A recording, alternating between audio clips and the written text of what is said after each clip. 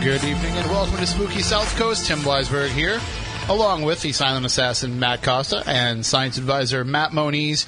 Stephanie Burke is not with us this week. She is away, but she'll be back. She is out of the studio tonight. She couldn't be here, so we're close to having a full reunion after the last couple of weeks off. Doesn't that figure, though? You know, you have a couple of weeks off, and she can't be here for us. But that's all right. She's doing some important work. It's all right. It's on business anyway. Right.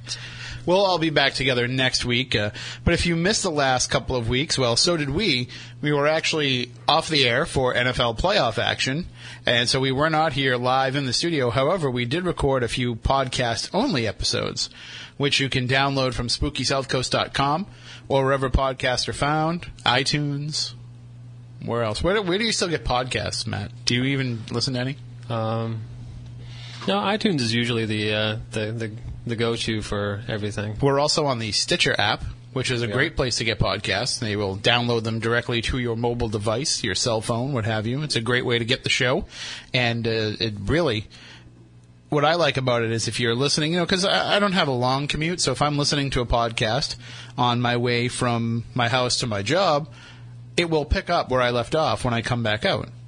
So it's not like some of these other services where you're streaming it from a website and then you have to go back and find the spot where you were again. I'm looking at you, Podcast One. But when you use Stitcher, you're able, and don't get me wrong, we'd love to be on Podcast One too, but that's just a feature they need to update.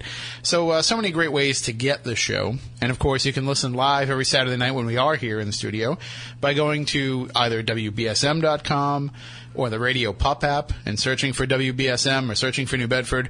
But the best way when we're here in the studio is through Spooky TV at SpookySouthCoast.com, except for tonight. Can we get it on 8-track? God forbid. We're practically working with an 8-track tonight. God forbid that we come in here after not being on the air for 2 weeks and things actually work for us. So what's the problem tonight? The internet is slow, and now it's not letting us on? Yeah, I don't know. Yeah, I don't know either. So needless to say, we have thousands of people that are trying to listen in because we've been tweeting about it, and of course we're talking about Whisper's Estate tonight, which was featured on the first episode of Ghost Stalker, so everybody wants to tune in and listen, and they can't. So Matt is working diligently on trying to fix that. And we'll see. Well, like you said, there's always WBSM.com, the Radio Pop app. Right, those are easy ways to get the audio only, and so why not? Open up. If you can't see our smiling faces, then you just open up the Radio Pop app or the WBSM.com audio stream, and then you open up Spooky TV. You can still see us. Right, you're still broadcasting, right? Or you're not up there at all? No. I'm gonna try and keep it in control here. One of these nights, I'm going to go on a rampage though and just smash everything in the studio. Then we'll have to get new stuff. Yeah, we already got new stuff. That's the thing. People donated hundreds of dollars to our GoFundMe campaign so that this crap wouldn't happen. Right. And it still happens. This is a studio end, so... It doesn't matter, though. To them, they're like, what did I give money for if it's not happening? So, needless to say, GoFundMe.com/Spooky South Coast if you want to make a donation. I don't understand either why a guy who got stiffed a $7 and change tip has made $30,000 off his GoFundMe campaign. Right. And I had to scrape together the money to pay for the website last week. Something's wrong here. He delivered 2 pizzas and got $30,000. We have delivered you 9 years of free paranormal talk at its finest. And I had to dig in the couch cushions to cover the $75 it costs to keep SpookySouthCoast.com running. People, make a donation. This is the only time that we ever do a pledge drive here on the show. So go to you can go to our website, SpookySouthCoast.com. There's a link there to donate. But just go to GoFundMe.com/SpookySouthCoast. If you want to make a direct donation, Tim at SpookySouthCoast.com via PayPal, whatever you can give. It all helps keeping the show alive, and it helps keeping everything completely and totally free, which is our goal, because we don't get paid to do this. So this is coming out of our own pockets, so that's why we turn to you to help us out a little bit with that. But $30,000, Matt, you deliver pizzas. It's not a secret anymore, right? Yep. So you deliver pizzas. I'm sure you've gotten stiffed on a $7.25 tip before, or it should have been. Yeah. Before you lived on Moniz Island, it probably should have cost you $7 just to go down there and deliver a pizza. Yeah, it happens, but I mean, it all evens out. Well, it would really even out if people wanted to make a GoFundMe and Right. give you $30,000. That'd be nice. So it's just ridiculous. That story has taken off like crazy, and it's really been all that people have been talking about here on WBSM and on Fun 107 for the last few days. If you go to the websites, WBSM.com, Fun107.com, you can see all the stories. They've talked to all the principals involved. I really like the Yelp reviews. Those are pretty hilarious. I got a kick out of those. So, but that's it. We're not going to talk anymore about that situation here on the show tonight because this is the time for paranormal talk. This is where we talk about the strange, the unknown, the unusual. And as I said, tonight we will be talking about Whispers Estate. So if you are unfamiliar with Ghost Stalkers and you've never seen the show, well, I work on the show as the writer and researcher, so I should probably give that information at the top here in the interest of full disclosure. But it is on Destination America. There was 6 episodes in the first season. Excuse me. We still have not heard about the second season yet. But those 6 episodes are out there for you to watch. You can watch them on iTunes and Google Play and Amazon, as well as some other, nefarious ways. YouTube has them all up. And, there's ways of seeing them without having to drop a couple of dollars, but I didn't tell you that. So if you've ever seen the show, you know that the concept behind it deals in portals. And when trying to find the locations for the show and trying to find places where there are rumored reports of a portal being present, one of the first ones that popped up on our radar was Whispers Estate, because they have a documented vortex that comes up through the middle of the house, actually kind of the side of the house. So tonight we'll be joined by the general manager of the house, Gwen. She'll be joining us to talk about the history of Whispers Estate, about this vortex, about some of the activity that has happened there, how much it has ramped up since Ghost Stalkers filmed there. And we'll talk to her about some of the more inside stuff that we couldn't get to on the television program. There's another television show, another paranormal TV show that I won't name, that apparently for the last 2 weeks has been focusing on portals as part of their research. So, we looked at we looked at Ghost Stalkers as wanting to change the conversation a bit in terms of what we're looking for. We kind of were going into this saying, all right, we already know that ghosts exist. We already believe that. Now we have to find out the why and the how. So that's why portals became a big part of the research. So I'm glad that we were able to advance the conversation a little bit there, and that these other groups and other shows are picking up on that and carrying that mantle. So a lot of folks look at it and they get upset and they say, well, that's just kind of copycat, but isn't that kind of how good research goes, by taking what somebody else has been doing and finding new ways to work with it and to improve upon it? Matt Moniz, you're a scientist. Yep, that's what it's all about. You're supposed to be. You're not going to take an experiment that somebody else has done that has had success and had documented results and say, well, okay, but now I'm going to do it completely. I mean, you will if you want to try and find a different way to get to the same conclusion. Correct. But generally, you want to kind of take what they've done and build upon that. You took the creation of one vaccine, and you use that as kind of a blueprint to be able to make another one. You say, well, let's see how we can apply that to this and see if it works. Correct. That's what it's supposed to be about. But then again, paranormal research is not, we say things aren't an exact science, so it's not exactly science at all necessarily, the way that it's currently being conducted. So, but still, to take that same idea and build upon it, I like that. And, I don't get into all that reality TV drama of who did what first, and people are just doing something because it's the happening thing, because really that's what television's all about, whatever's the happening thing. Well, believe it or not, science is like that too sometimes. Well, that's why we have paranormal TV shows right now, because it's the happening thing. So if you want to join in the discussion throughout the course of the night, you can call in at 508-996-0500, 877-996-1420. Phone lines are open throughout the program, and we will be here until midnight Eastern time to take your calls. You can also tweet us at SpookySC, or you can talk about the show on Twitter using the hashtag SpookyLive. And if Spooky TV ever does get up and running, we have that up there. You can see the little window on the Spooky TV page. So if you do that, you'll be able to see every time somebody uses the hashtag SpookyLive. Just making an adjustment to my screen there. So the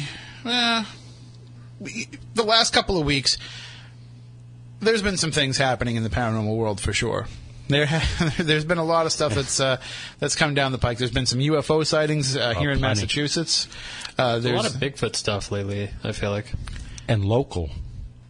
Well, and you put something up the other day on the Spooky South Coast Twitter account about that Bigfoot footage. The from the drone footage? Yes. I saw that on Cryptomundo. That's Lauren Coleman's website. Well, formerly Lauren's website. I don't know if he's still associated or not, but no, he's not. But yeah, the supposedly the guy was testing out his drone, and he does aerial photography, and he caught a black figure that was moving in the bushes, and I don't know, it looks like could be somebody in a suit, and it is kind of convenient that it kind of stops right at the certain point where it the figure walks, and then kind of, so it doesn't really, you don't get too good of a look at it. Right, but I mean, that's the case with every Bigfoot. And I think that you kind of picked up on the, because you're just retweeting a link, essentially. Yeah. So it's going to carry over the... Oh, yeah, the title Undeniable proof, or whatever it was. It was from a news station in, I think it was, I'm not sure if it was Oregon or one of those left states out there. But they put indisputable proof of Bigfoot, and that wasn't us saying it. It was, we were just relaying the link. We weren't saying that it was undoubtedly right. Undoubtedly people Bigfoot. were kind of attacking us, but come on, guys, you know better than that. Right. But it was their headline, not ours. And there was that Bigfoot picture as well. Yeah, from Ohio. The one that's like really close. That looks like a mask, or because it is, or a model. Oh, I thought you were referring to the one from Ohio. There was another one as well. Well, and also Moni's, sure of that one. All these UFO videos that have been popping up, including that one in Western Mass with the orbs of light that come out of the main. That looks exactly like the one that you're talking about. It looks like just a Photoshop job. I don't think it's a Photoshop. It's the exact same position as the See, this is the part where if we had Spooky footage. TV running, you would just put the photo up for people to see. Yeah. But yeah. So we're going to just remind people of how great Spooky TV is when it does work. The listeners out there are going to have to use the old Google tubes. Listen, if you have a problem with Spooky TV not running, all you have to do is send an email to the general management here at WBSM and tell them. Right. You're upset that Spooky TV isn't working correctly and you can't see everything that's going on. They'll fix the problem. But this video that we saw, the UFO video that we saw with this orb in the middle of the screen and all these other lights coming out of it, will forever be known now as the "Oh my God" video. Did you see the video, Matt Costa? No, I didn't.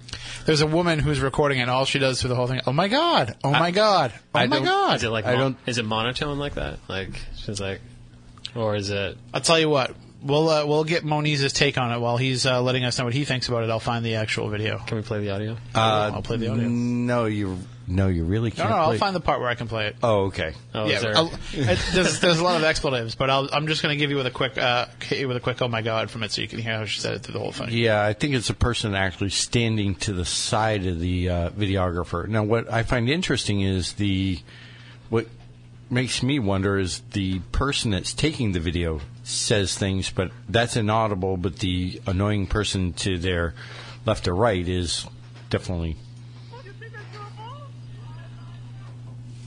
Sorry, you guys have to talk while I listen to the video. Oh, sorry. I thought you were trying to play the video.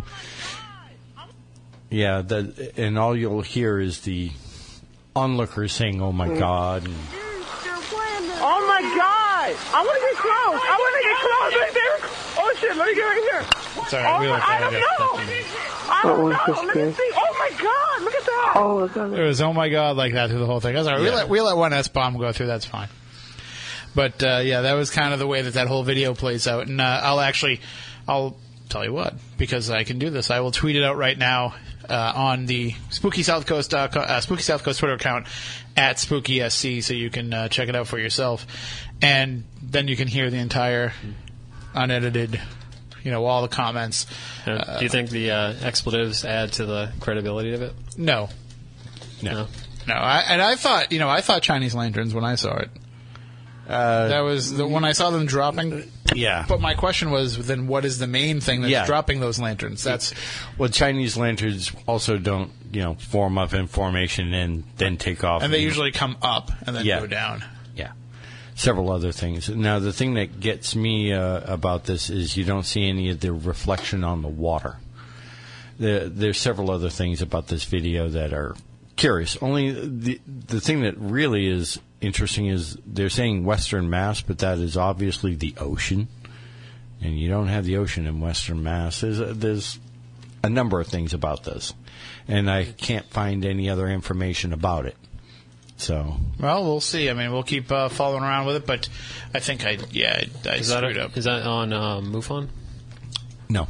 Well, it may be up on MUFON site, but I got it from something else. And I actually first saw it because Taylor Cormier posted it on my wall. Oh. But I got it out there now. I just tweeted it out. I had done it by my own account by accident because I mess up the Twitter sometimes.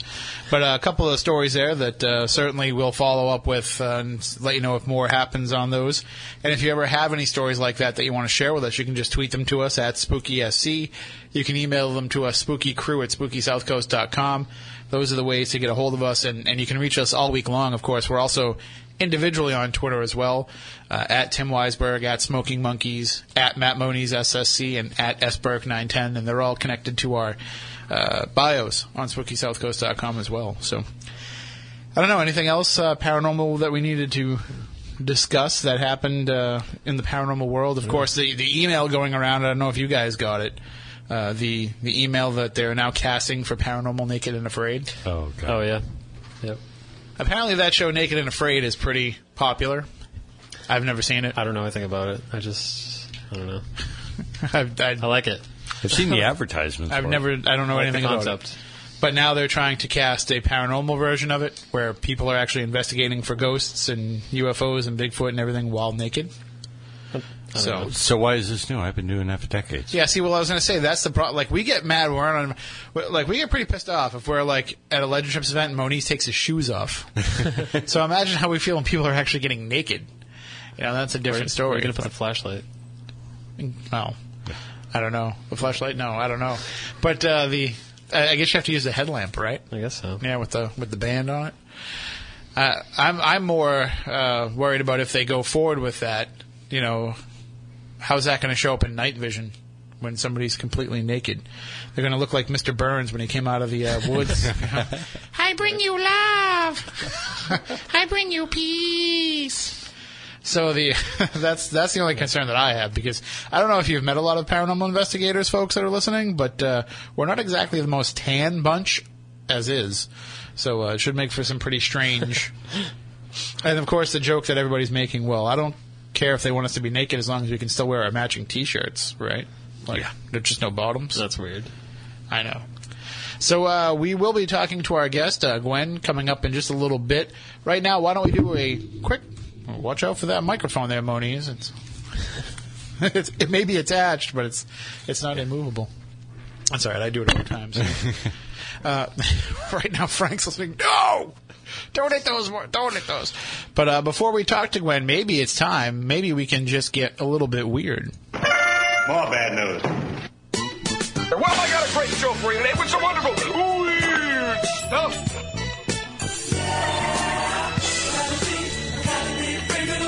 I feel so very weird. The Week in Weird.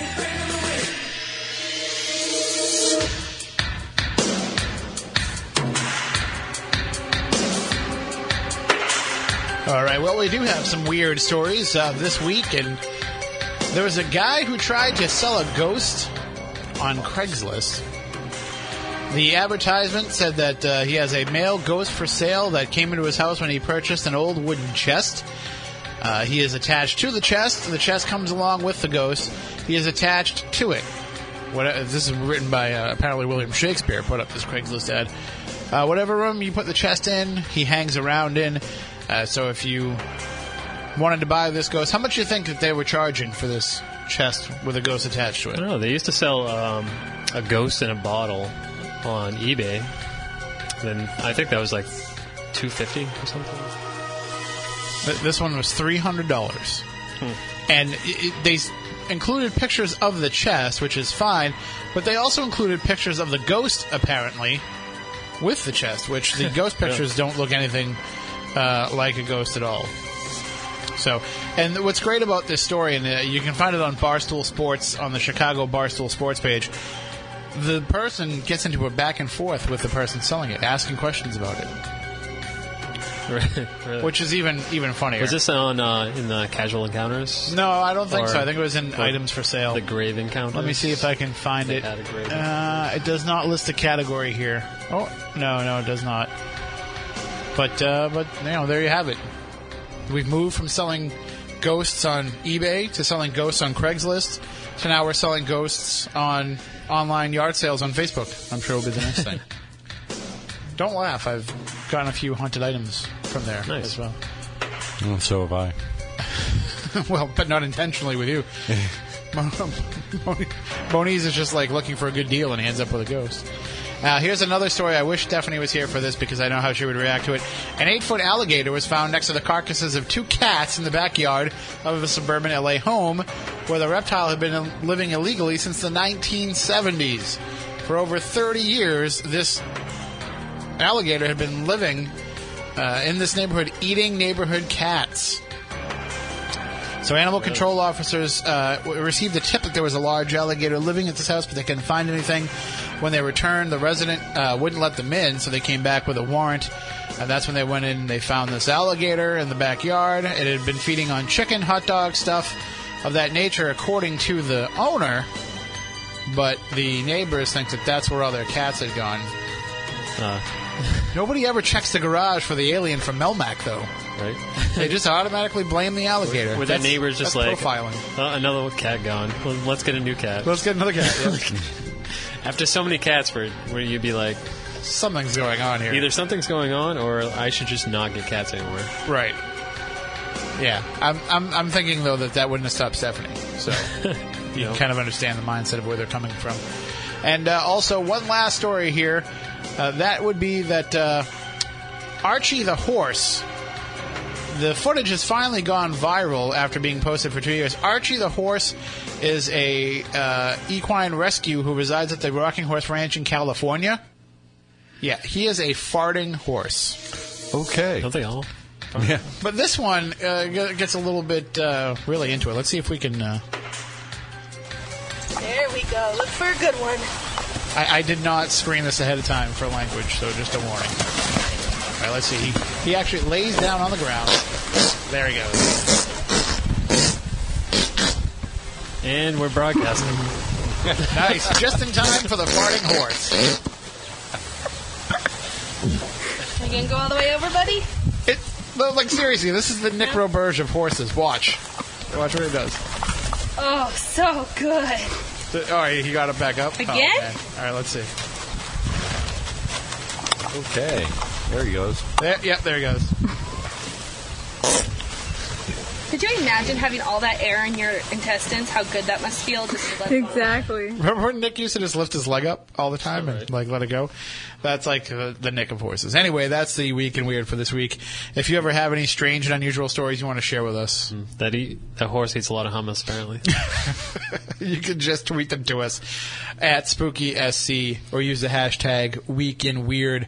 All right, why don't we take a break? When we come back on the other side, we'll try and connect with our guest tonight, Gwen Ziegler. She is the manager of Whispers Estate in Mitchell, Indiana. We'll talk about that location, about its history, about the hauntings that go on there, and we'll talk about the portal that exists right there in the house and some of the strange things that have come through that we didn't even get to talk about on the episode of Ghost Stalkers that featured Whispers Estate. So stay tuned for that. It's coming up here on Spooky South Coast, here on the new 1420 WBSM.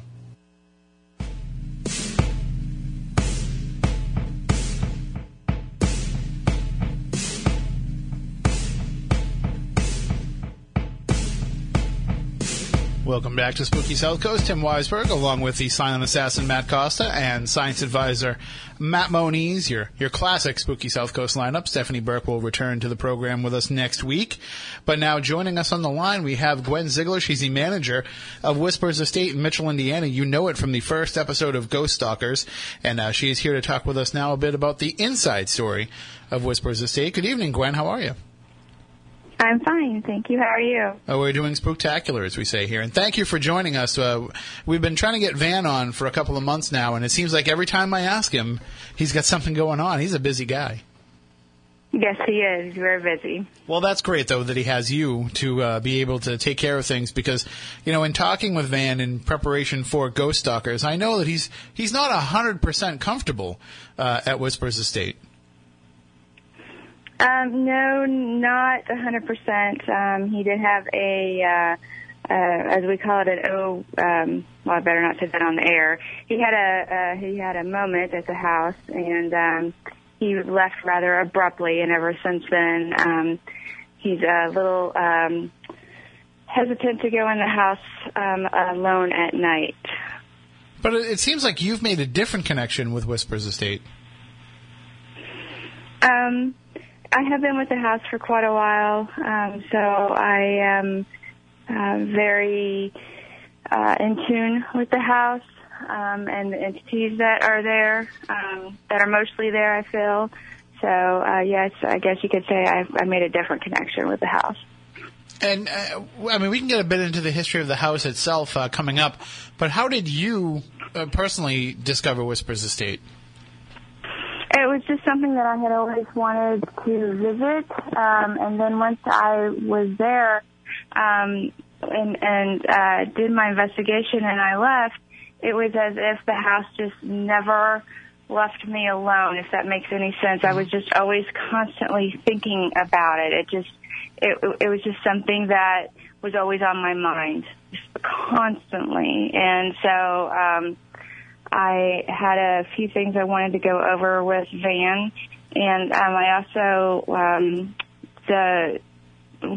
when I was doing the laundry and I was washing the jeans that I wore the night of my investigation, I had 2 jacks in the pockets of my jeans that I did not put there, so I felt like those needed to go back to the house as well. So I went back to the house and started talking with Van, and then one thing led to another, and now here I am 5 years later still with the house.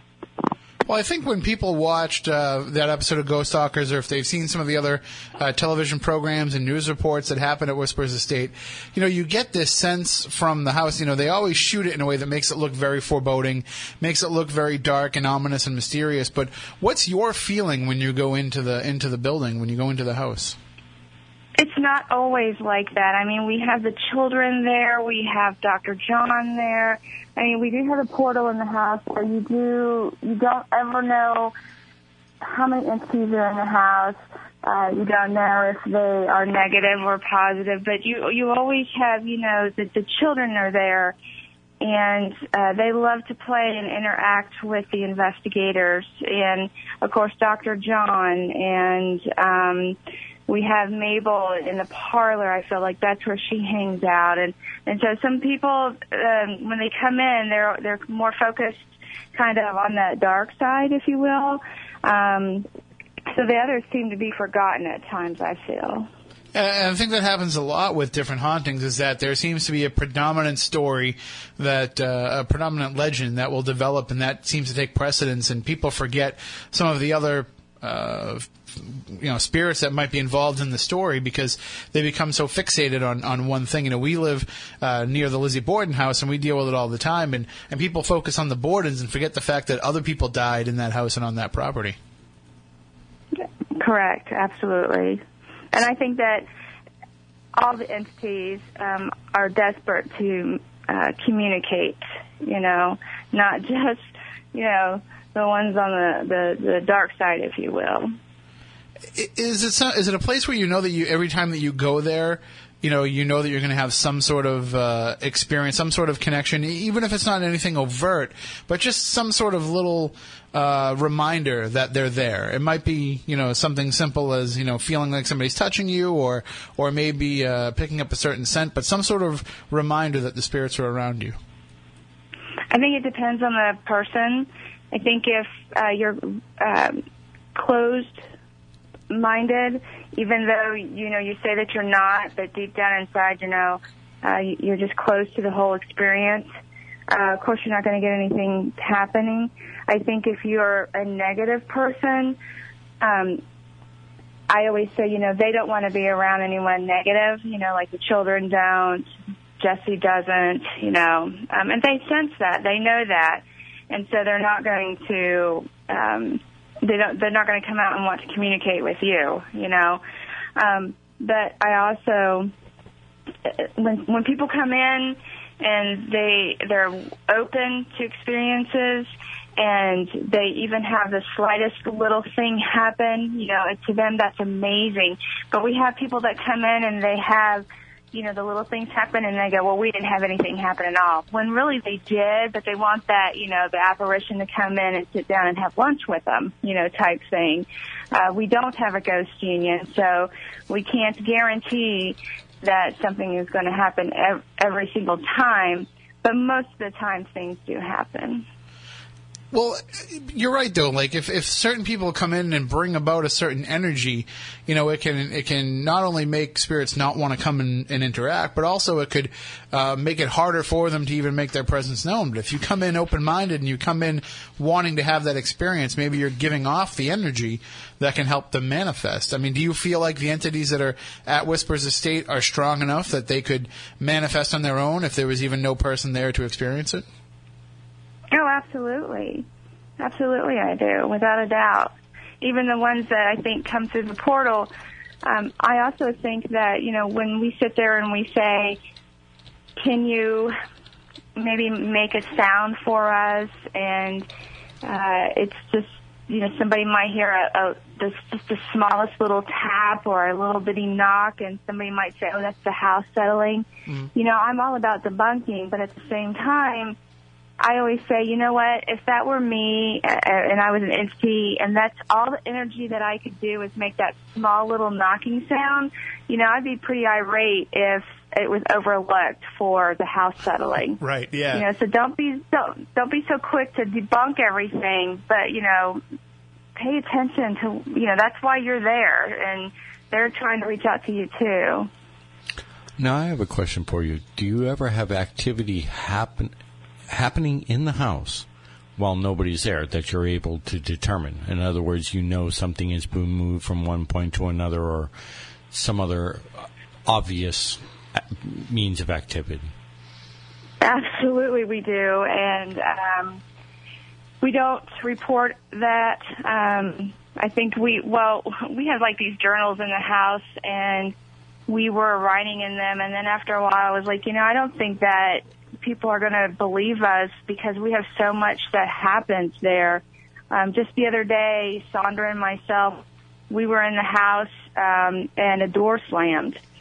And it was during the day, and we didn't ask for it to happen. In fact, we don't investigate 24/7, you know, when we're in the house. We were doing other things, and a door slammed, you know.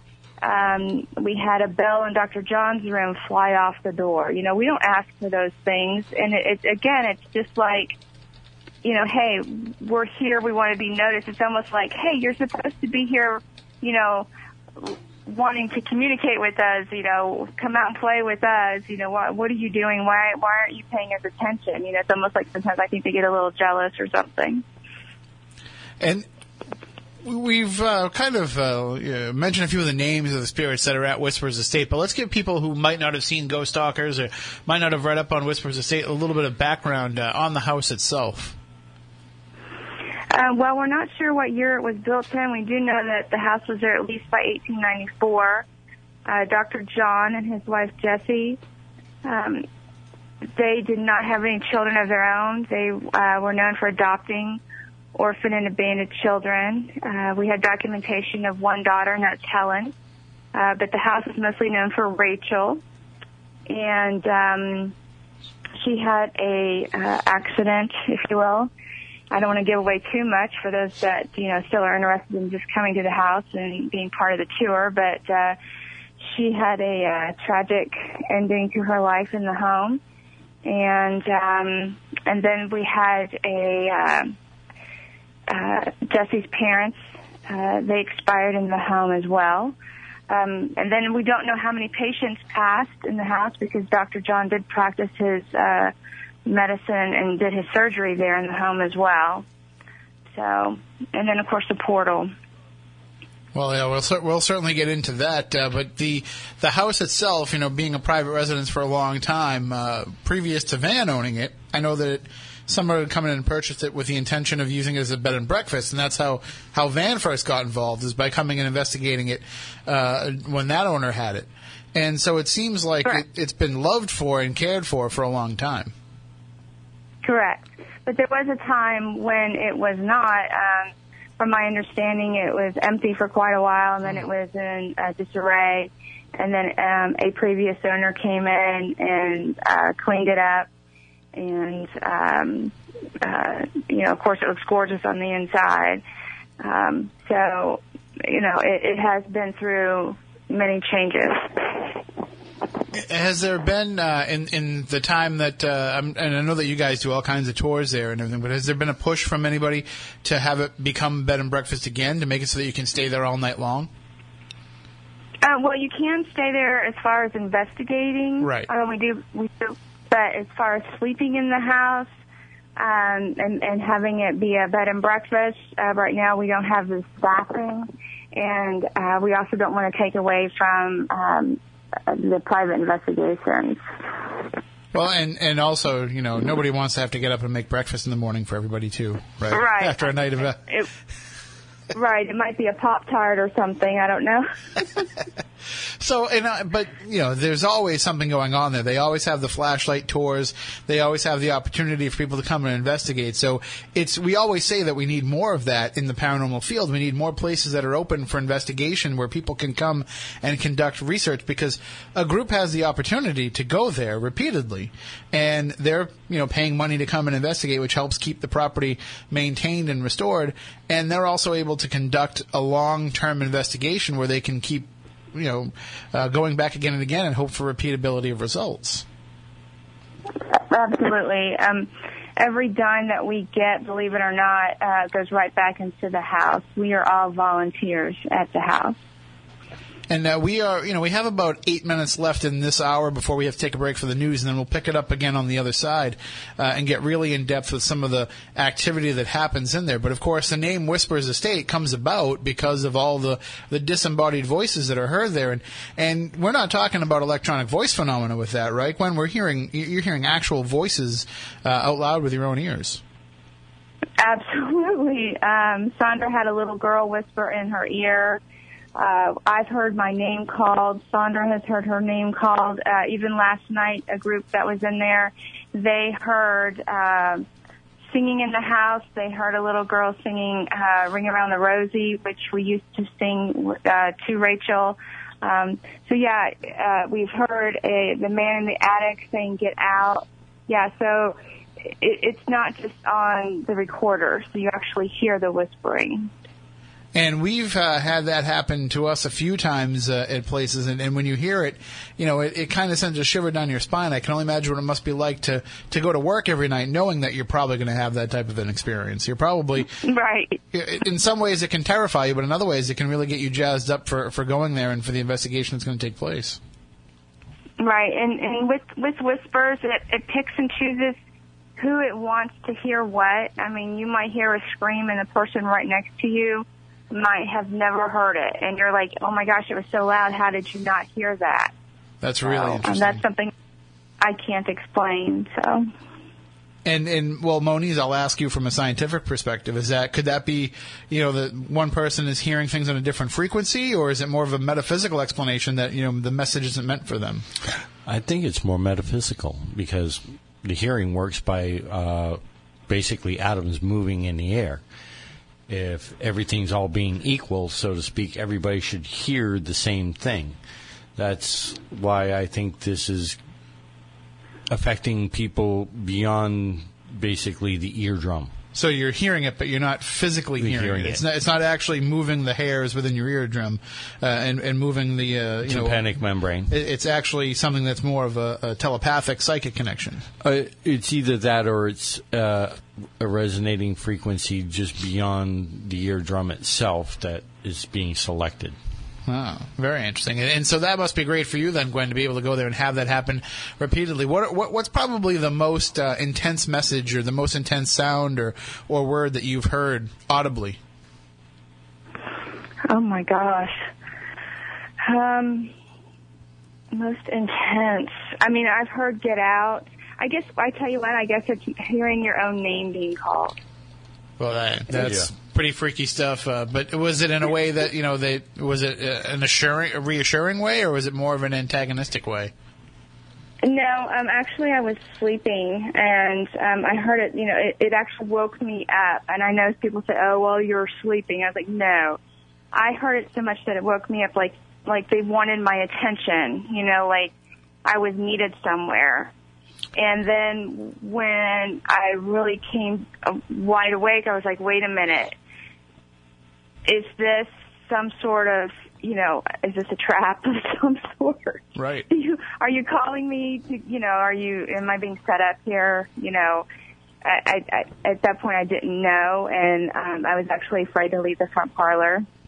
So I didn't leave. So I stayed right where I was, because I just felt, you have that feeling, and you're like, wait a minute, I don't think that this is a comfort voice. It was like a very, like I'm being set up, so I better not leave.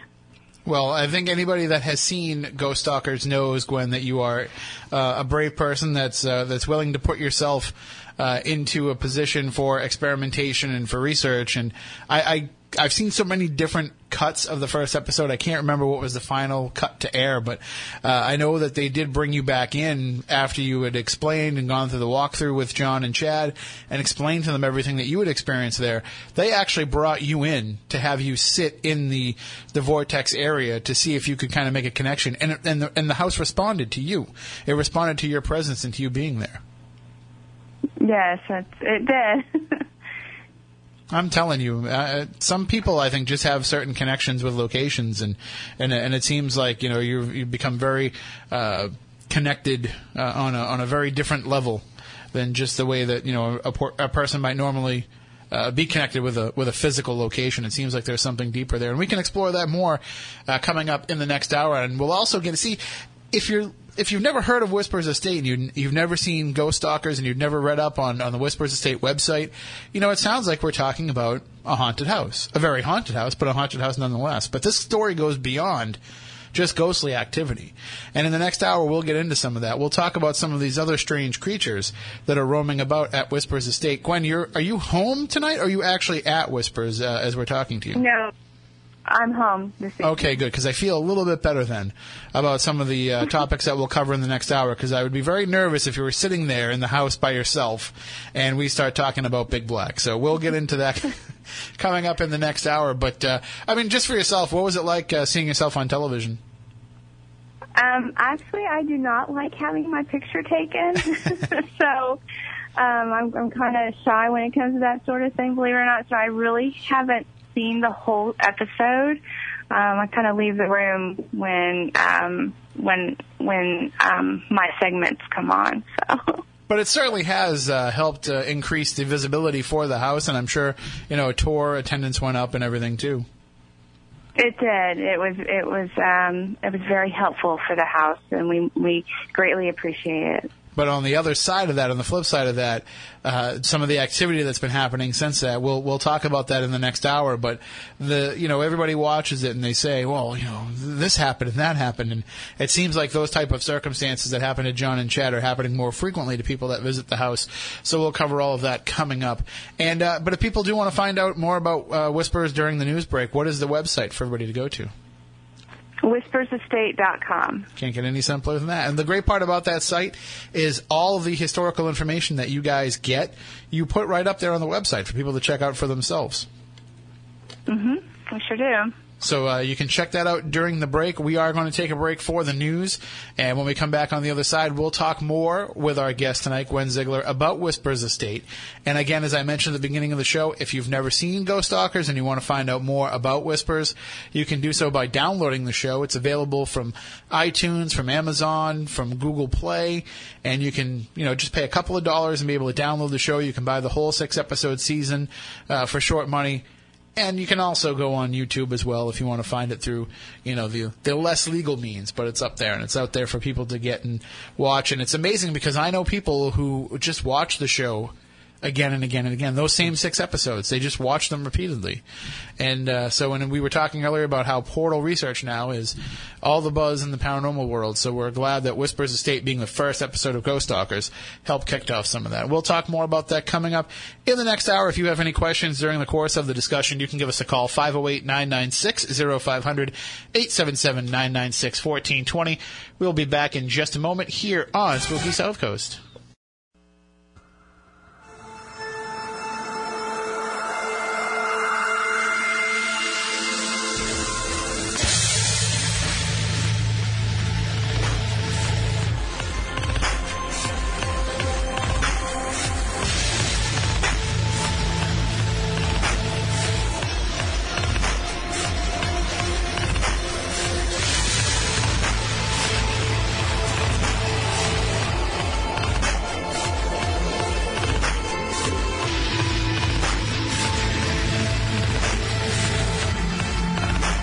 Welcome back to Spooky South Coast, hour number 2. Tim Weisberg here, along with the silent assassin Matt Costa and science advisor Matt Moniz, where we talk about the paranormal each and every Saturday night. And next week we'll be back with the full gang. Stephanie Burke will be back with us as well. So make sure you tune in then. And, of course, Spooky TV at SpookySouthCoast.com. If you are listening on the radio and you'd like to see what's going on in the studio, just go to our website, click on the Spooky TV tab, and you'll be able to see and join in the conversation with us on Twitter using the hashtag SpookySC during the course of the show. Of course, we love your phone calls at 508-996-0500, 877-996-1420 as we talk about Whispers Estate with our guest tonight, Gwen Ziegler.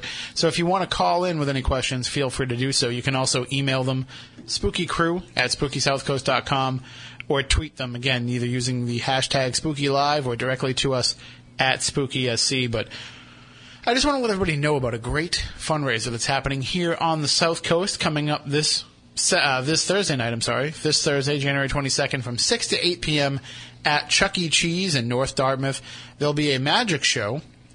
It'll be the Odie's Place first annual magic show to raise money for Odie's Place, a no-kill animal shelter that will be built in the city of New Bedford, a nonprofit organization. And if you would like to take part in this magic show, it's only $10. There'll be face painting, and there'll be magic from Bonaparte and Skip Daniels.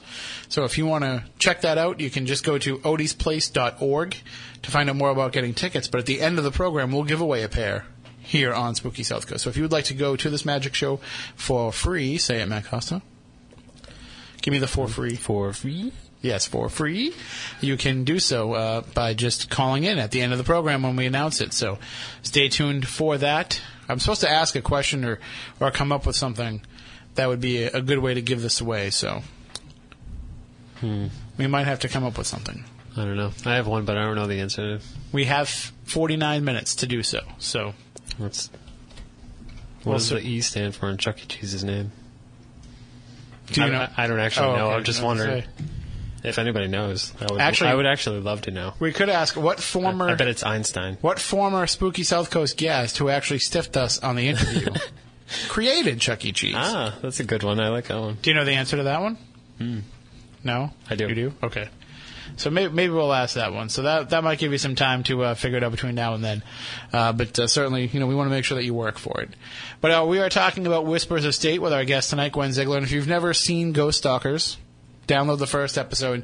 You'll find out all about Whispers Estate. But there are things that we didn't get to talk about in the actual episode of the show itself because, you're limited to the amount of time. And in some ways, the the powers that be that were overseeing the editing process, they didn't want us to go off on too many tangents. But Gwen, at Whispers Estate, you do go off on tangents because there's different types of activity that happen there. It's not really just ghosts the way that we think of them. There's also some other kind of trans-dimensional beings, and you guys think that it all relates back to that portal that is on the property. We do. As you mentioned earlier, we have what we consider Big Black. And when Big Black first appeared, it was a large humanoid shape shadow, if you will. Since then, most of the pictures that have captured this entity are now just large shadows that cover pictures. It's not like you have your finger over the camera lens. It's actual. I mean, it'll cover like the lower half of the room, or if you're taking a picture of a doorway, it'll cover the whole upper half. Actually, last night we had investigators in there, and in Dr. John's room, one whole left side of the room plus the whole bottom side was one large dark shadow, and that's what we would consider to be Big Black. Well, and those type of creatures, those type of entities are not uncommon in paranormal research. That we do encounter shadow figures quite often, but this one seems to have, it seems to have quite a malevolence toward a lot of the people that come into the house. Well, I think at first I actually thought that it was like maybe possibly a collection of negative energy, and it seemed that when groups would come in and it had more negative people in the group, that we would see more pictures of Big Black. However, since then, and getting these pictures of Big Black, I believe that it has come from the land. I believe that it has always been there. I don't feel as threatened by Big Black as I used to. Some people, I think, and you don't know people's level of fear. Right. So when they see these entities, even if if they're investigating and they'll see the dark shadows, or if they see them on their cameras, they'll get spooked really easy. But other people, they're very intrigued.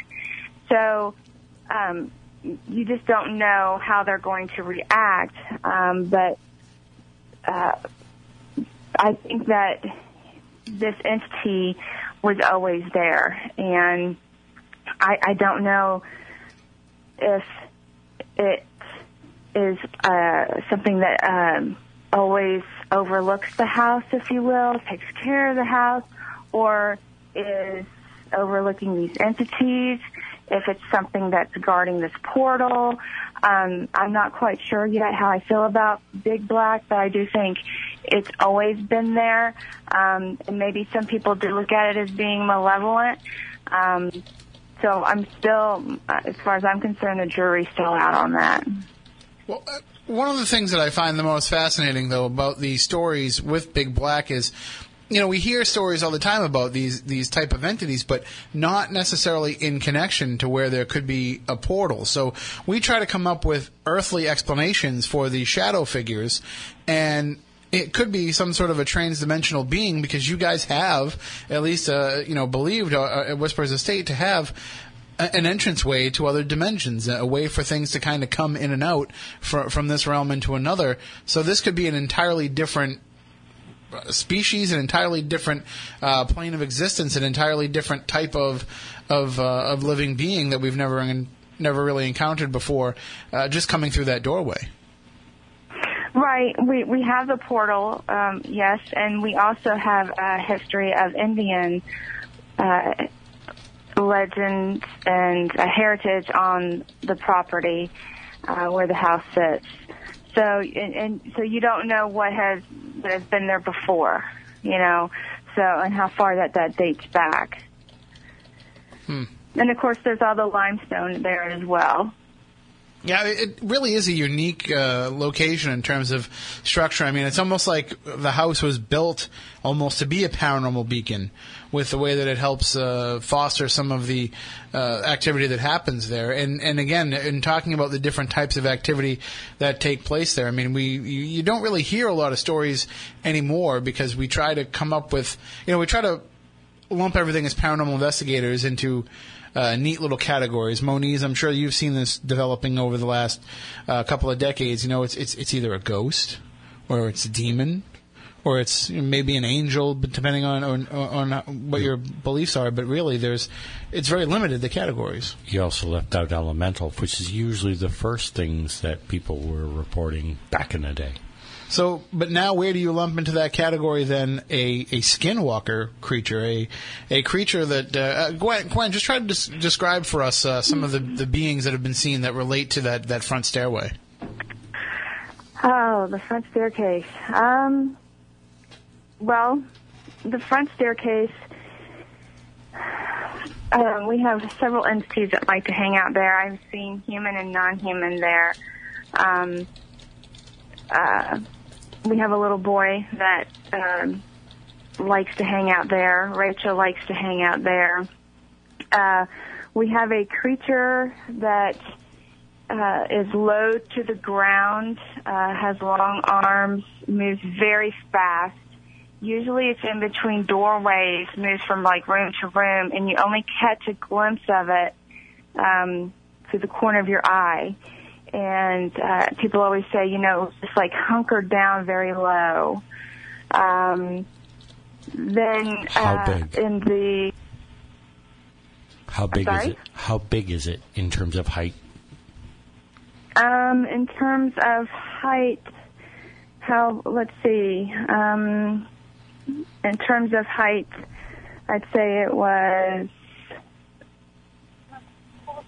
4 foot, maybe. Could you discern a color? Black. Okay. Dark black. Well, and some of these other, they talk a lot. They mention the Goat Man in the episode of Ghost Stalkers with the classic Chad Lindbergh line of, Goat Man, what the F is that?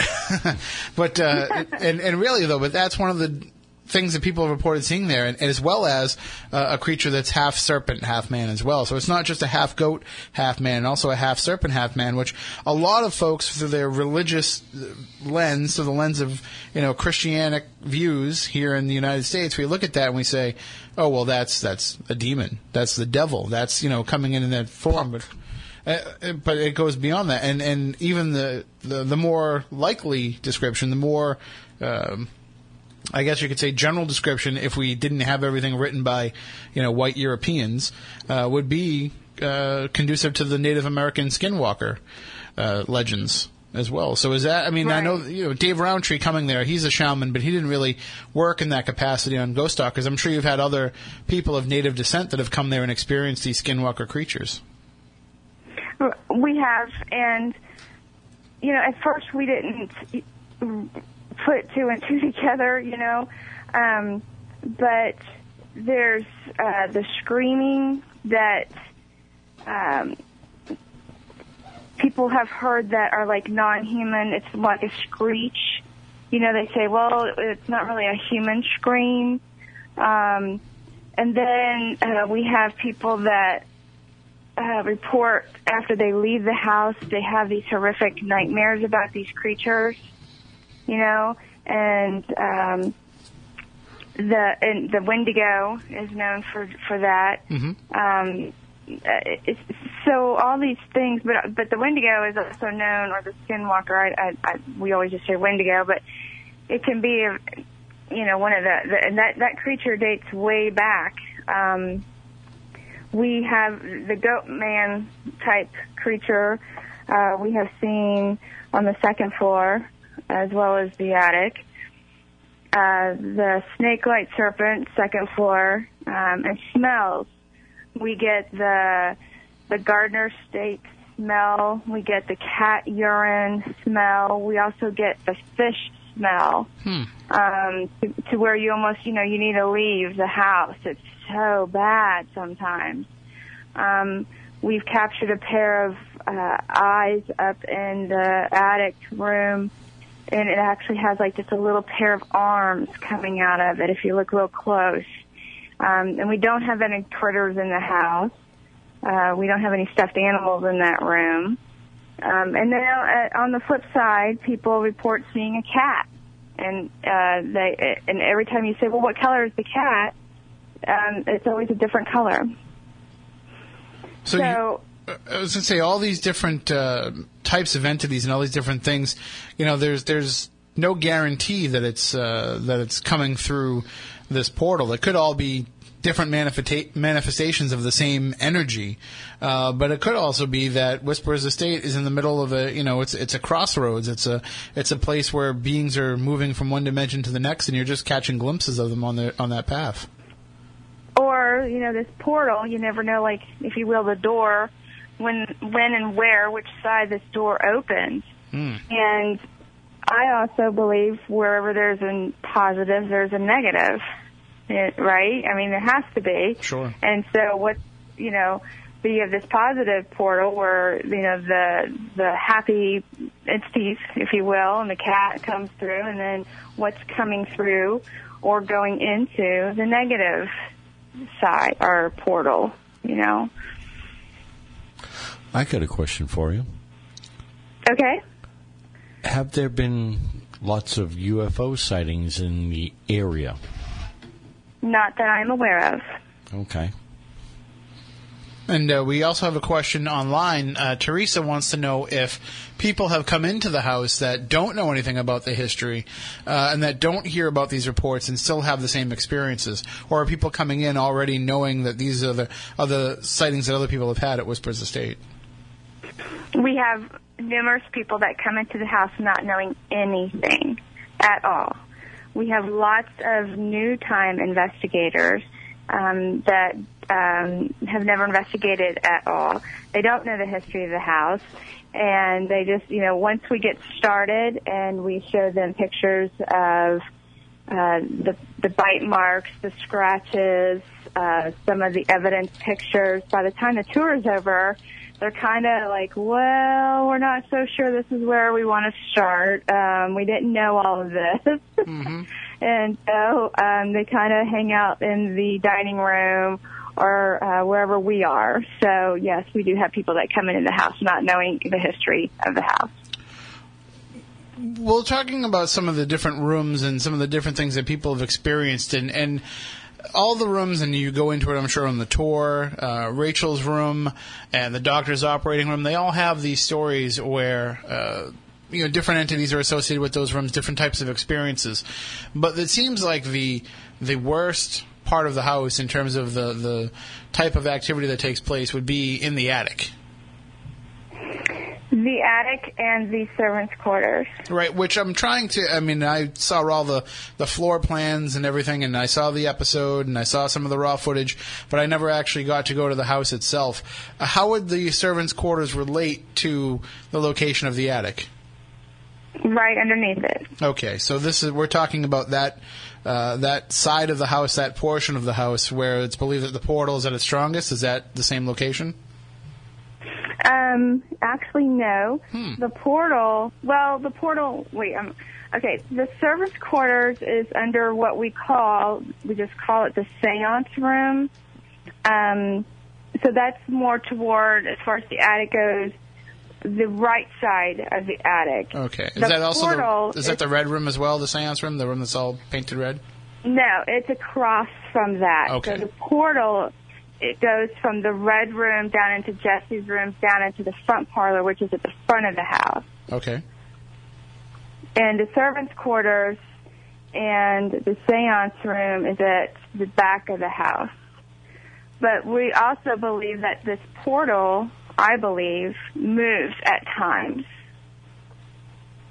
Sometimes I think that it does, move, and I think sometimes it does go over into the seance room. I think it's interesting, too, that maybe some of this really negative activity is happening not in the same location as the portal, because maybe those things that are coming through it are trying to stay close to it without actually getting back into it. You know, they want to stay in our realm, and they don't want to get sucked back into the portal and cross back over to wherever they came from. So they're still there, they're still nearby, but they don't want to actually enter into it. But it seems like those locations have, that's what really sticks out in people's minds when they go there, because that's where some of the most intense stuff seems to happen. What are some of the stories that come from the seance room and from the servants' quarters? Okay, the servants' quarters, there's a closet in that area.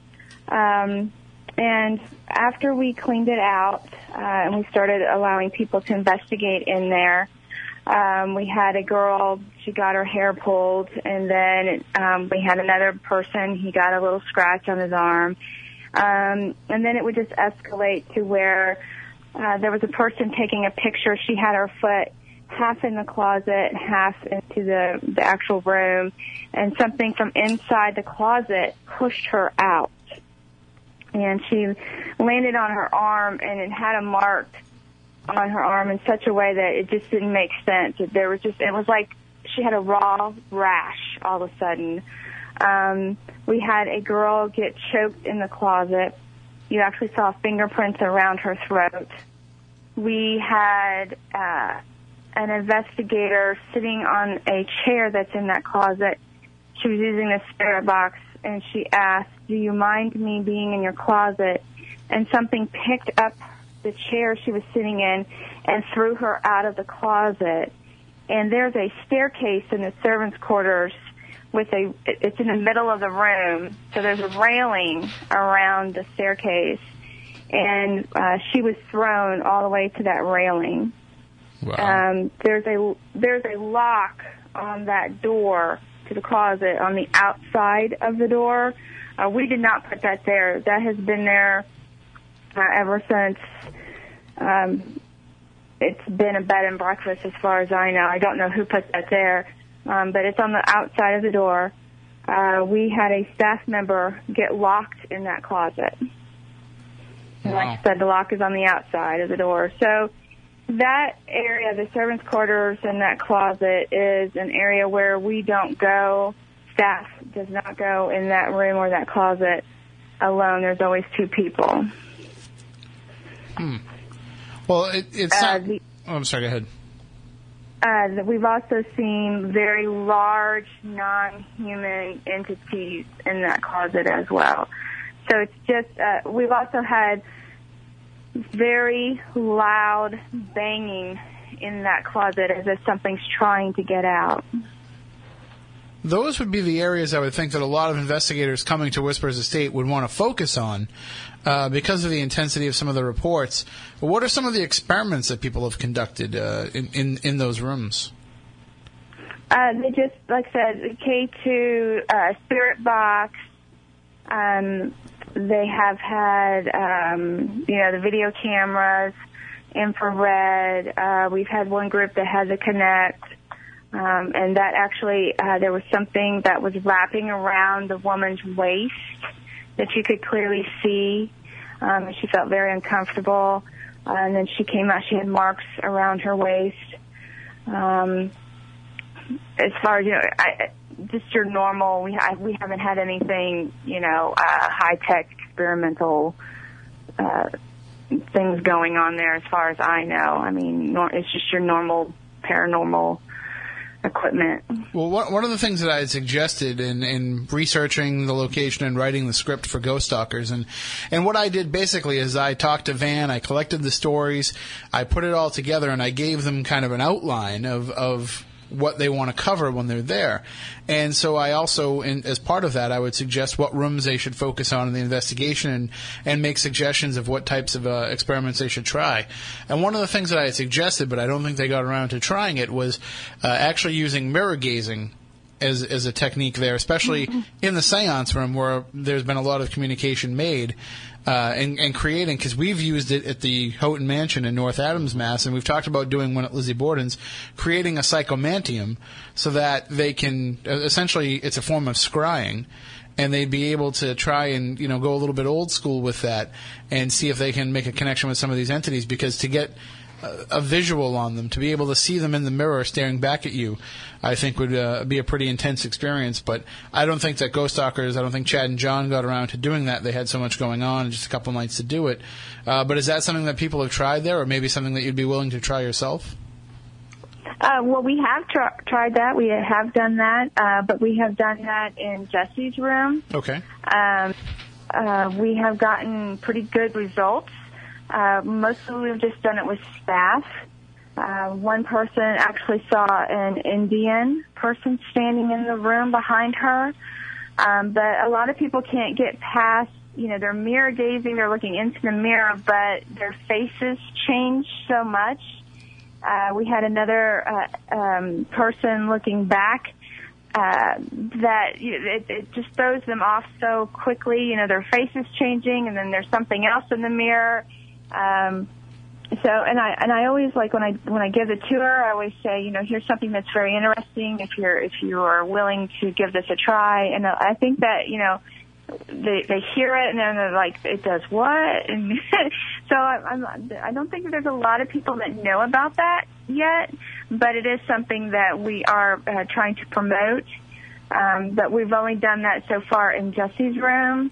I think that the attic, the seance room, and Virgil's closet, it's very intense locations, and it would be for the serious investigators and the ones that could handle, that level of intensity. Right, which I'm thinking, that would have been right up Tenny's alley for sure.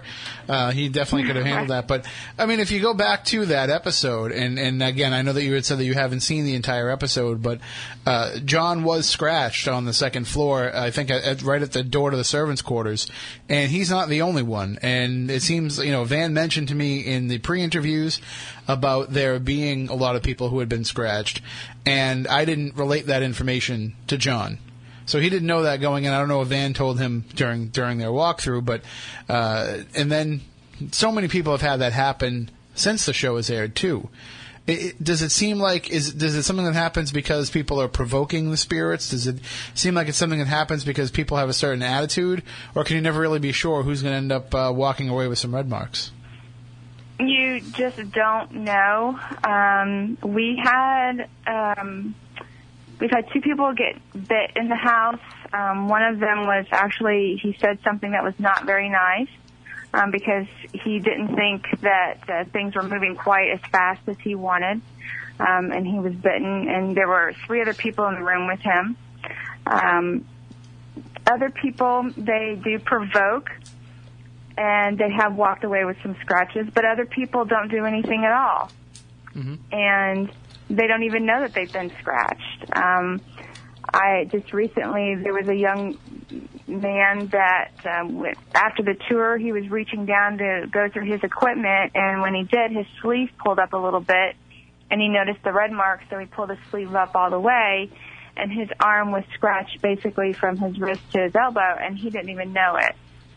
So I don't know why, which person gets scratched and to what intensity. Sometimes I think that the spirit is just reaching out, trying to get their attention, and they don't mean to scratch. I think it just comes across as a scratch. They're just so desperate to reach out, but then other times I'm not so sure. Right. I mean, that's the thing is, sometimes this activity, it doesn't matter that, they say, well, if you provoke it, you're only asking for trouble. Well, not necessarily. I've known plenty of people who have gone in provoking spirits and had nothing happen, and then people who just go in there minding their own business, and the next thing you know, they're on the floor.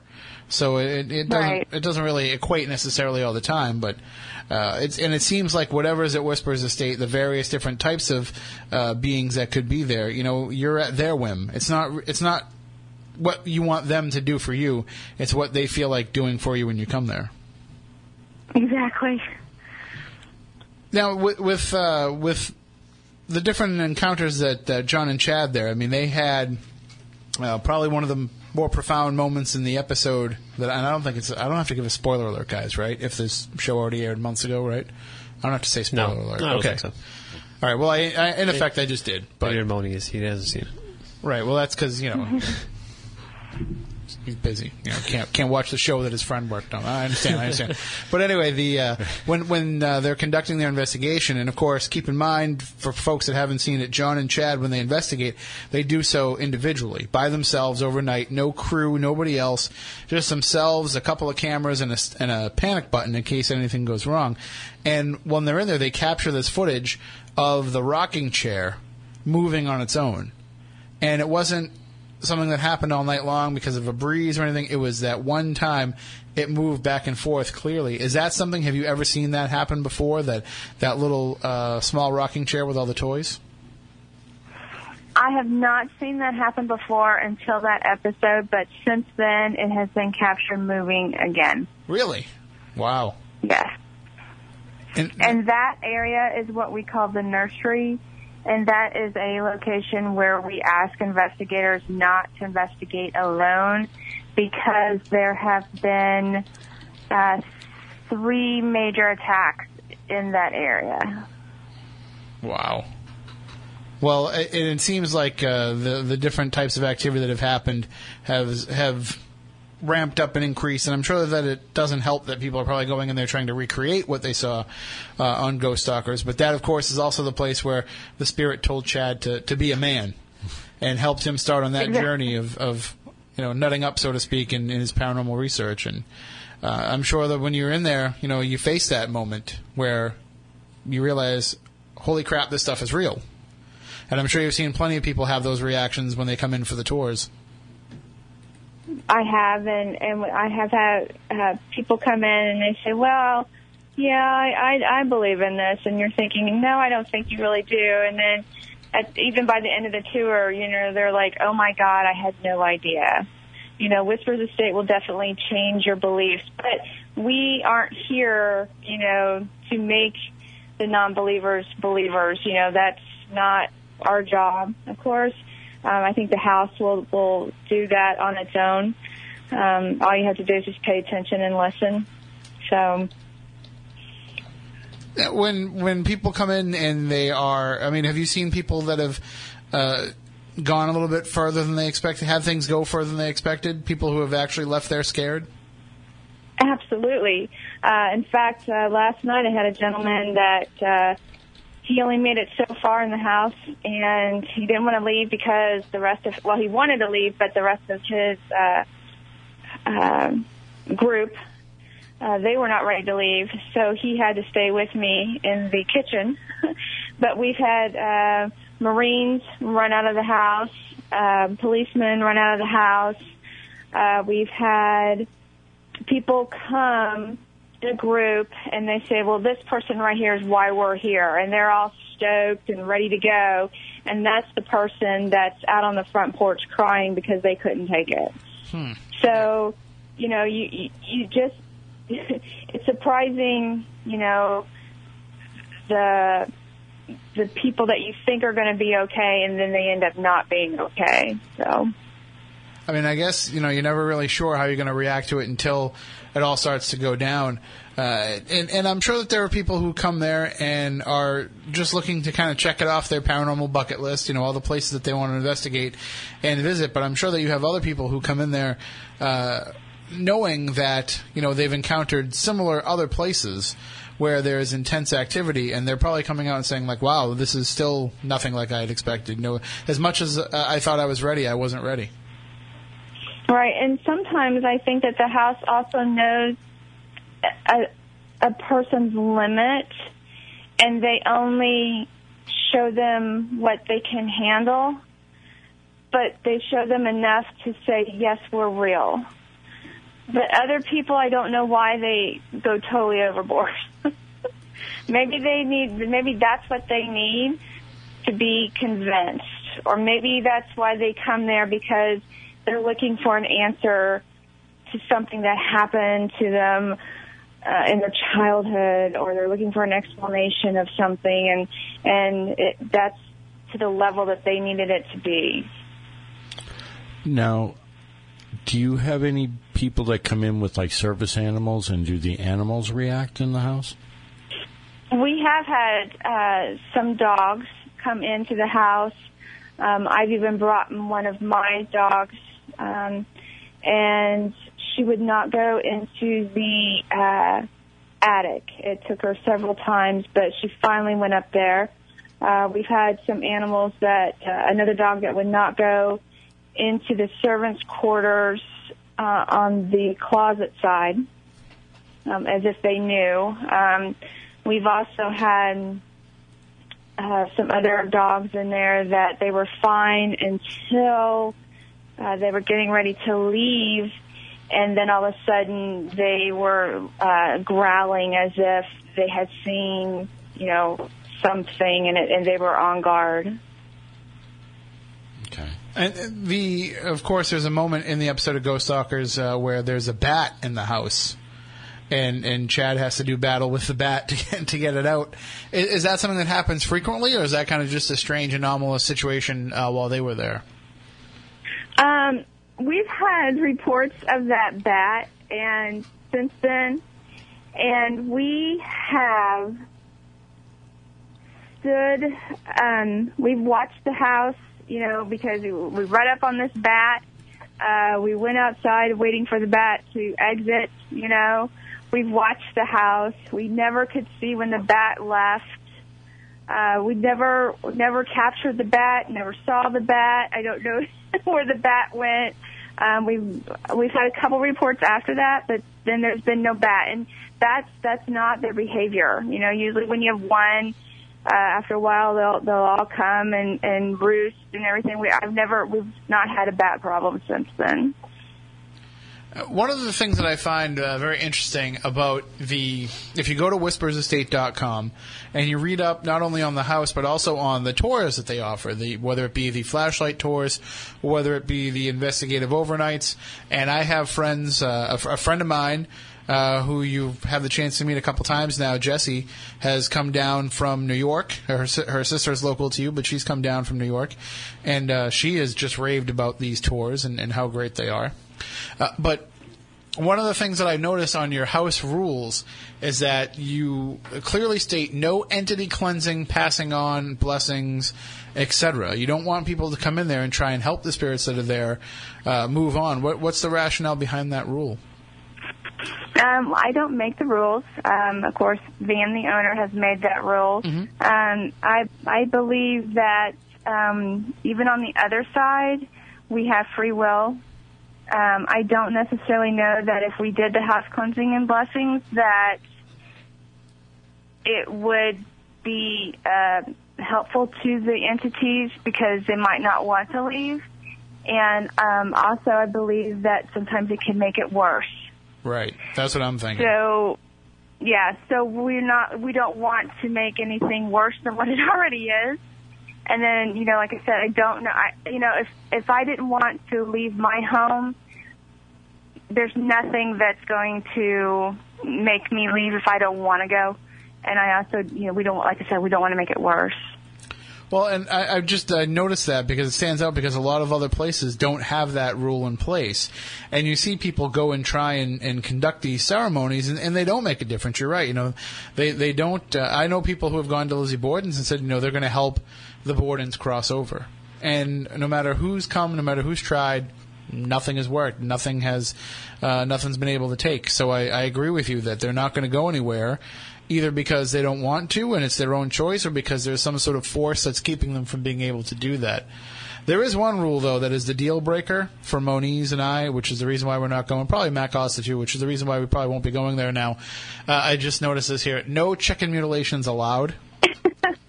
Oh, come on. I'm not going down to Indiana unless I can mutilate chickens. That's the whole point of going there. That's how you start a great barbecue. Humor.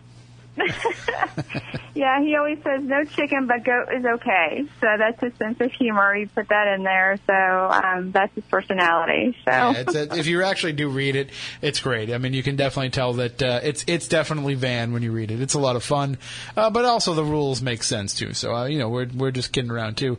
And of course, I did want to ask Van tonight, but I will ask you instead, since we're talking about Indiana and mutilations. I mean, I don't know if you're a football fan, Gwen, but I'm pretty sure that the Colts are going to be coming back with some horror stories of their own after they come to Foxborough tomorrow. So be prepared for that. Oh, okay.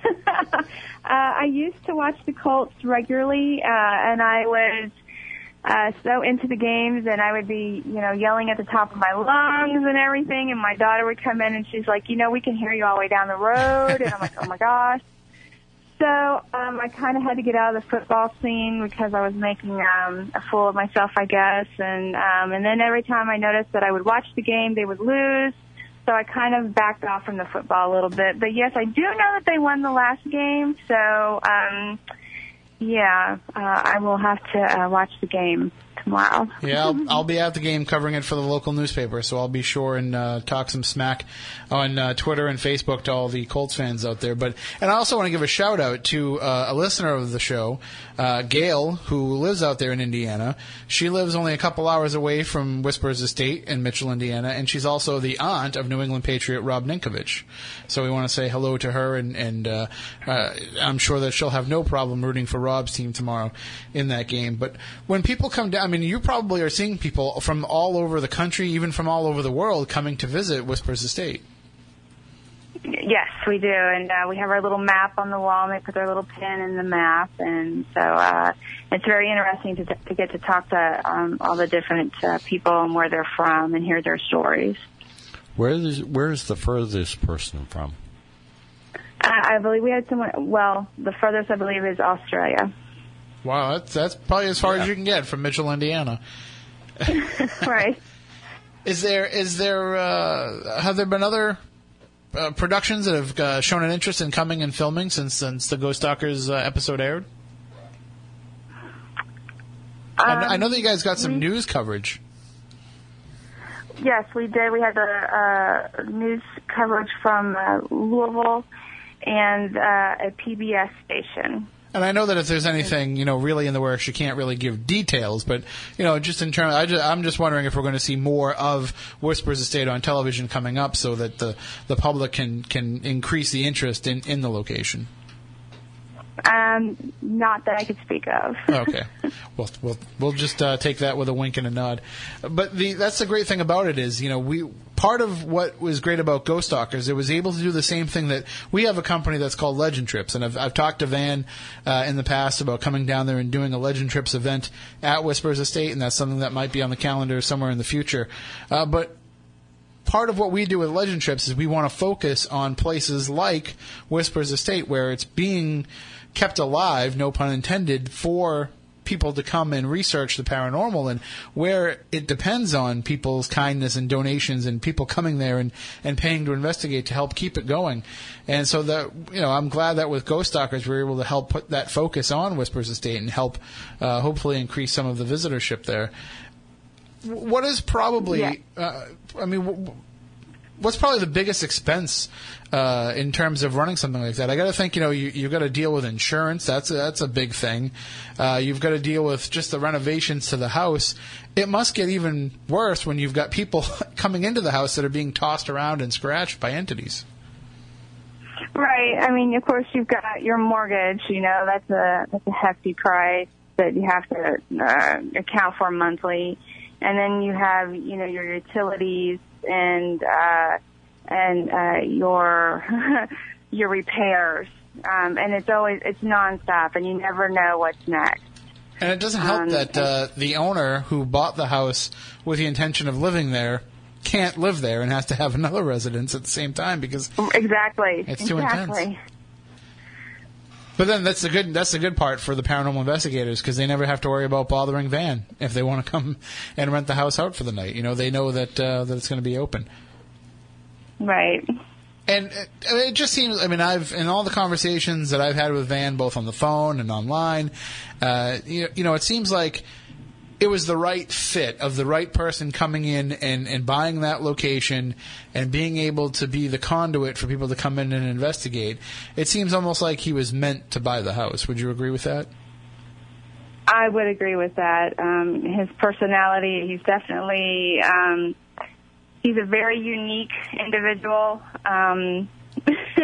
He could be hard to approach at first, I think. He deals with computers all day. But once you get past that, and you get his sense of humor, and he's doing this because he wanted to keep Whispers Estate alive and not have the house get lost in private hands, and not have it to where people can come in and investigate it. He bought the house because he enjoys the paranormal world, and he was very intrigued with Whispers Estate. Well, hopefully everybody that's listening gets a chance to get down there and visit. You can go to whispersestate.com to find out more and be able to plan your trip. And of course, Mitchell, Indiana, it's a small town, but you guys have a world-famous festival every year. We do. We have our Persimmon Festival once a year. It's a week-long event. We worship the great persimmon fruit. A lot of people, they don't even know what the persimmon is, but yes, they think highly of it here in Mitchell, and it's something to really come out and see. And usually around that time, you guys put on the full show. You have the flashlight tours, you have the overnight the 4-hour investigations, you have table tipping, the seances. Everything seems to be going on during that time. So it seems like it's a great time for people to plan a trip down there if they want to come and check out Whispers Estate. Well, we thank you, Gwen, for joining us, and hopefully you can keep us up to date with the stuff that happens. And I know that if you follow along with Whispers Estate on Facebook, join the page there, and you'll be able to get all of the updates pretty much every time there's a group in there. Van usually does a pretty good job of accounting for everything that takes place and letting people know. So I just love the fact that it's an actively researched, frequently researched location that people actually have a running document of the investigations that take place there, and it's a good way to kind of catalog all that research and see the patterns. So thank you for what you do, and thank you for joining us. Well, thank you very much for having me. And go Patriots. I had to sneak that in one more time.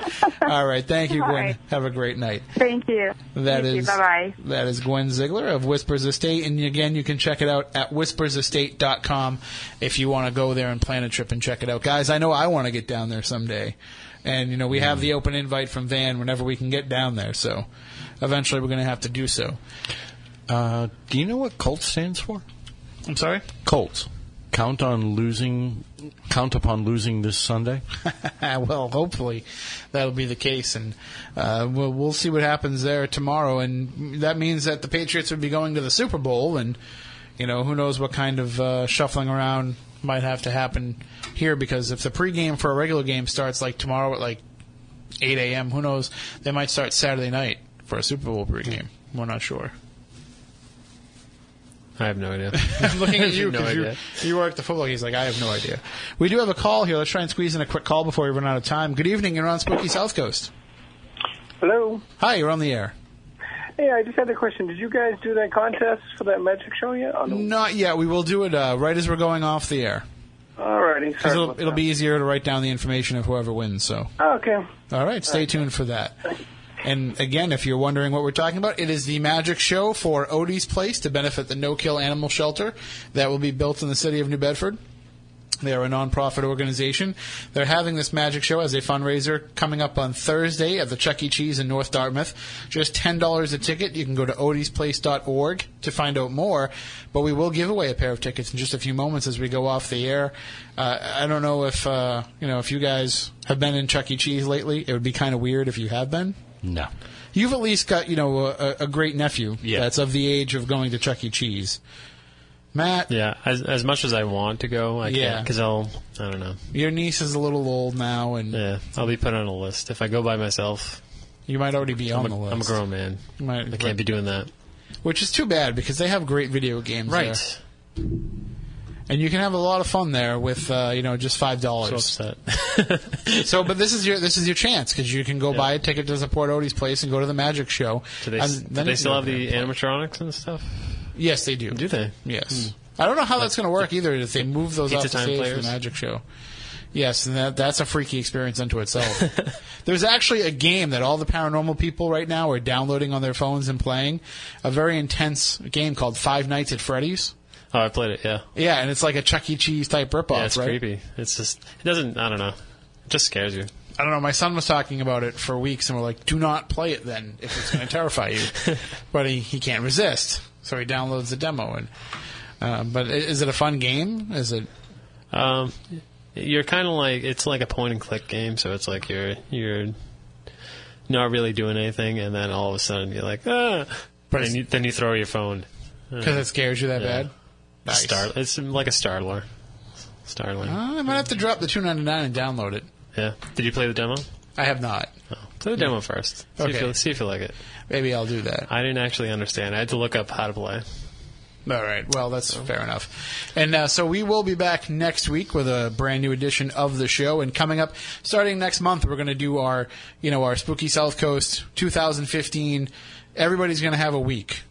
We'll have 1 week it'll be booked by Matt Costa, 1 week it'll be booked by me, 1 week by Moniz, 1 week by Stephanie, and that person will step up and kind of take the lead for the interview in a way to kind of bring in some different viewpoints and different opinions with the show. And, of course, if you want to make suggestions, if you have an idea for a guest or a topic that you would fit a member of the Spooky Crew's week, then all you have to do is email us, spookycrew@spookysouthcoast.com. But we do have some great shows that will be coming up on the horizon. We're going to be finding out very shortly about a new piece of equipment that's being built by a team in Italy that is supposed to revolutionize paranormal research. So we'll have that information for you coming up in the next couple of weeks. And so if you want to find out about Legend Trips too, go to legendtrips.com. Sign up now because we do have an event that we'll be announcing very shortly. That'll be happening right here in New Bedford. I can't give any more information than that, but you can probably put it together. We're just waiting for some final okays from the city and from the park department, but we will be making that announcement soon. So get on the email list at legendtrips.com if you want to have first crack at those tickets. They'll be $99, so you don't want to miss out on those. People are waiting for me to say those words. And say that it's available. So make sure that you get on the list so that you get first crack. And speaking of tickets, if you want to win those tickets to the Magic Show this coming Thursday night at Chuck E. Cheese in Dartmouth, you just have to call in at 508-996-0500, 877-996-1420 as soon as we go off the air. As soon as I say stay spooktacular, that's when you can start calling. And what do you want to do, Matt? You want to take a certain caller? Should we ask a question? We did ask that question before. Yep. Dude, but I don't know if anybody's going to find the answer. But the answer was Nolan Bushnell. Right. We were supposed to have the founder of Atari on the show. I know. I was really excited about it. And he stiffed us. It happens. Yeah, it does. Well, I remember, we planned it for like 3 weeks in advance, and then the night came and he didn't know about it. So yeah, that's what happens when you reach for the stars. Sometimes you're dealing with some of the other folks that work with them. It doesn't always work. Next time we can try again. Yeah, we have not tried again, but maybe we should. All right. Well, we will definitely look forward to doing that in the future. And there's a great documentary I watched too, by the way, about video games. So we'll talk about that some other time. Until next week, for Matt, for Stephanie, I'm Tim. We want you all to stay spooktacular.